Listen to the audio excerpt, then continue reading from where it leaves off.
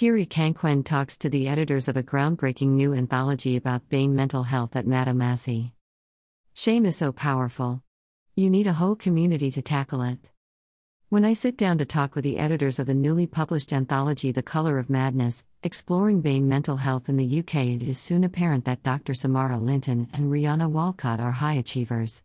The two school friends managed to pull together this urgent, elegant body of work in just a year despite their busy schedules. Samara was finishing her medical degree, while Rihanna was working on a PhD. Rihanna had struggled with mental health difficulties towards the end of her master's degree, almost losing her PhD place. Part of the struggle was with trying to get the help she needed while studying in a predominantly white academic institution, with healthcare professionals unable to see past the strong black woman trope. Rihanna Walcott and Samara Linton. Because I was high achieving, they weren't taking me seriously, when I was actually in a very difficult situation. There is a difficulty of access with most universities, where they have overcrowded mental health services, and that's been widely documented, but I felt that there was the extra step of trying to get them to believe me. You have to be performative about your mental health, you have to be just well enough to articulate that you need help but also sick enough to get help. So I would do this thing where, when I'm speaking to a white woman, I would deliberately make sure that I cried because the one time I didn't cry she said, "Go home, take a bath, you don't need this," and kicked me off the service, she said. The book is a startling read, mainly because it's still rare to hear these voices, in their own words and on their own terms.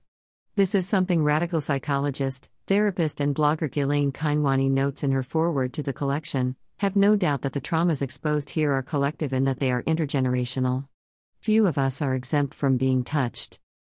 Putting these voices center stage in 2018 should not be groundbreaking, but it is, a point that Rihanna and Samara, now a junior doctor working on a psychiatric ward, return to often, with a mixture of surprise and frustration. That's how I felt when I read the book. I was startled because I realized that I hadn't really read anything like it before. Samara, even when we were crowdfunding for the book, every time we were writing something and someone would tell us to make sure that we mention that it's the first time anything like this has been done, and I would think that can't be true. And we are committed to this UK perspective. That's really important because when we talk about being a person of color, the narrative is very American-centric, and we had a lot of American interest in the book. When you called me, I was reluctant at first. Not because I didn't think it was important, but because I was in my final year of med school. My mental health was really not great, and I don't think publishing a book has helped. Why do you think it was so hard to get UK submissions, at least at first? We knew we had to be deliberate to provide access to groups who are hard to reach. Marginalized people with mental health problems aren't necessarily going to see the same adverts on websites. We did find that overwhelmingly our contributions came from Black women because we're the first to do stuff. In the same way had people who couldn't get access to scanners, for example, so to get their art to us, they had to post it to us to scan by ourselves. And we had people conducting interviews with others who can't necessarily get their story out by themselves. It's something that we are proud of doing. We are both high achieving and able to articulate our experiences in a way that a lot of people can't, but within the BAME community there are people with language barriers or who have intellectual difficulties. It affected how we edited things as well. There are occasions where we would edit a piece and the author would tell us to take it back. We edited with a light hand to reflect how people speak. An example is Rasa Griffiths' piece, a piece of art which is hand-drawn, like a map, title, The Upward Spiral. We had a lot of trouble with that because when we first got it he had taken a picture of it with his phone and it wasn't colored in. We couldn't put it in the book in that form, so we asked him to scan it, but he was having difficulties with that. We asked if he could post it to us, and we even offered to get an artist to recreate it for him. It was a lot of back and forth about how to print it while staying true to his vision because we don't want to mediate his words too much. The whole point is to make mental health more accessible in communities that don't talk about it. If we then edit it to make it more palatable, more academic, more white, then we failed. So how would you describe this book?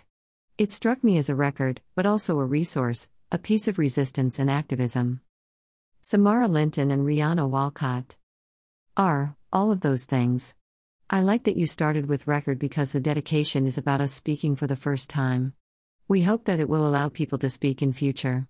We have 58 contributors from different backgrounds, different age ranges, sexualities, and gender expressions. I'd like to think that it's unfiltered.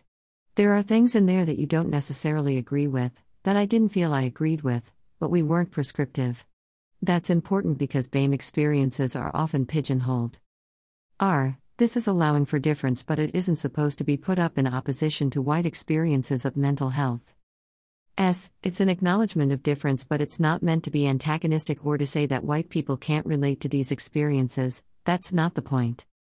There were also a lot of stories that didn't have happy endings or were positive. One that comes to mind is The Visitor by Rahul Mehta, in which a guy in a garden asks for help and a doctor and priest come in and won't feed him. It's in the Violet chapter. It's not a pleasant read or something you can easily relate to. You're not meant to.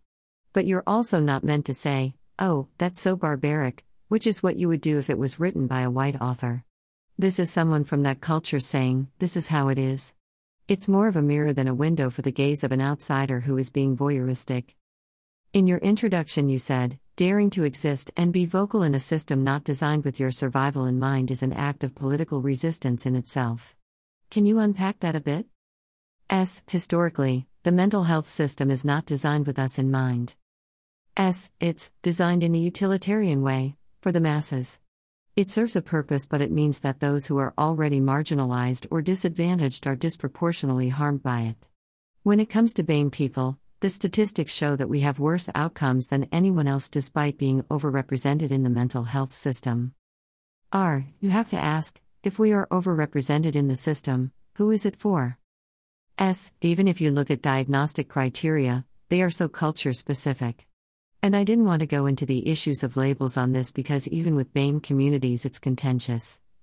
I look at some of these things and think, if two different doctors can look at this criteria, one from a South Asian background and one from a white British background, and they come to two different conclusions about what is normal and what is pathology and what isn't, that's what I mean by the system not being designed with us in mind. Variance is normal. Difference is normal. Normal can't be based purely on an American or British population, which it often is. These diagnostic criteria come from the Western world, they weren't made by any African or South American countries, for example. The people making decisions in the room don't look like us. In light of this, there appears to be a breakdown in responsiveness in the mental health system. Whilst we are overrepresented in the system, there is an othering going on which makes me think about Orientalism or colonial thought because they are looking at an understanding of black and brown people that doesn't exist and never existed, but which comes from an ethnographic anthropological lens. They are looking at us from the armchair role of a white person looking in on other cultures. It's something I see on the psychiatric ward at the moment. Being in East London, all the doctors are BAME on my ward. When I'm sitting with a doctor who is South Asian, for example, I've noticed how if a South Asian patient describes certain family interactions, the doctor can respond immediately to them and put them at ease. There is an understanding and shared experience that the doctor can use that I cannot because they are also South Asian. It shows how important it is for your clinicians to look like people they are trying to help. It seems so obvious. That's basic. You need to be able to relate to your patients, and they need to be able to relate to you. When your patients are overwhelmingly black and brown and your doctors are not, you're always going to have this disconnect.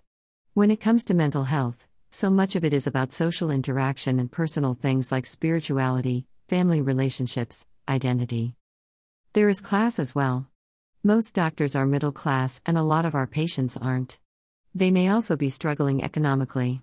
There is a clear disconnect between clinicians and patients, but they are the gatekeepers who determine whether or not you get therapy or medication. It's no wonder that we're being continuously failed as a group. It has been interesting and a confirmation of these things that you know as a black woman who has tried to access healthcare, to see the difference it makes when you see patients interact with someone who understands their experiences as opposed to having just read about them. Do you think your experiences in the system have given you a greater insight as you pulled this collection together? I probably have a bit more empathy for professionals who feel stuck. Sometimes you can feel complicit in a system which you're not always sure is helping people, and sometimes you can see the benefits, and that's what keeps you going. Being on the other side, having gone through the mental health system or knowing someone who has, also changes how you approach others who are struggling. Sometimes you hear doctors joking about mental health patients in a way that lets you know that they haven't experienced anything like that. When you're a patient, you know your doctors are people, and for them to pretend otherwise is dishonest and alienating. My current counselor is a Caribbean woman, and every now and then she will code switch with me and lean in and say something that lets me know she really understands. It's been so important for me because there are so many cultural things that I wouldn't feel comfortable disclosing to a white professional because they're judging me. When I had a racist counselor previously, I had specified that I wanted a black counselor, and she said that it shouldn't matter because we've got a good rapport and we're both women. It felt very obvious to me that if I had been a woman asking to speak to another woman, it wouldn't have mattered because to her, race was not a thing, but gender clearly was. But when I'm in a position of vulnerability in an institution and my health is in her hands, what can I do? Who needs to read this, and what would you like them to do with it? I would like for this book to have a tangible effect. There is the effect that comes with being a person and being seen, having your experiences seen and reflected in it, and realizing that you're not alone. That's important for people finding their voices. But more than that, I would like for it to have an effect on the practitioners that we're talking about, because we would like everything we have said to be obvious for everyone. People don't always realize that the narrative changes when you're BAME, that it becomes different when your gender or sexuality is part of your mental health and wrapped up in that. When it comes to funding bodies and people putting money into mental health systems, the people who decide how many counselors we hire at university, for example, I hope they look at their staff, the intake of students or patients at their hospital, and that they would make sure that this diversity reflects in the care they are giving. Theresa May. The Health Secretary. Someone with actual power. We've always said that we want this book to be in the hands of those who have influence. Hopefully that influence will be distributed to the masses one day, but at the moment it's tied up with a few key people, and we want this book in their hands. That's why the proceeds have to go towards those who are already doing the BAME services that are user-led, so that we can make a tangible difference. It's very important to us that this is not an academic work and intellectualized venture. I want to see this book in the hands of people who are on inpatient wards, in libraries, available to people who may not be able to access support groups outside, who feel like they are the only one. There is one piece in the book about an Asian man in Yorkshire on a white ward. The book is for people like him who do not have patients like them in their immediate vicinity. I want people who feel isolated and alienated to have access to this book. I can think of patients that I've seen in the last few weeks that I would want to show a story that they may relate to. They may think that I don't get it, and I probably don't, but this person in this book does. People like that may not be able to order it off Amazon. I would want to get it on inpatient libraries. How do you want our communities to respond? Our communities need to realize that these are our conversations. Sometimes the mental health conversations they see are very white and don't seem like our conversations to have. You don't have to have them out there if you don't want to.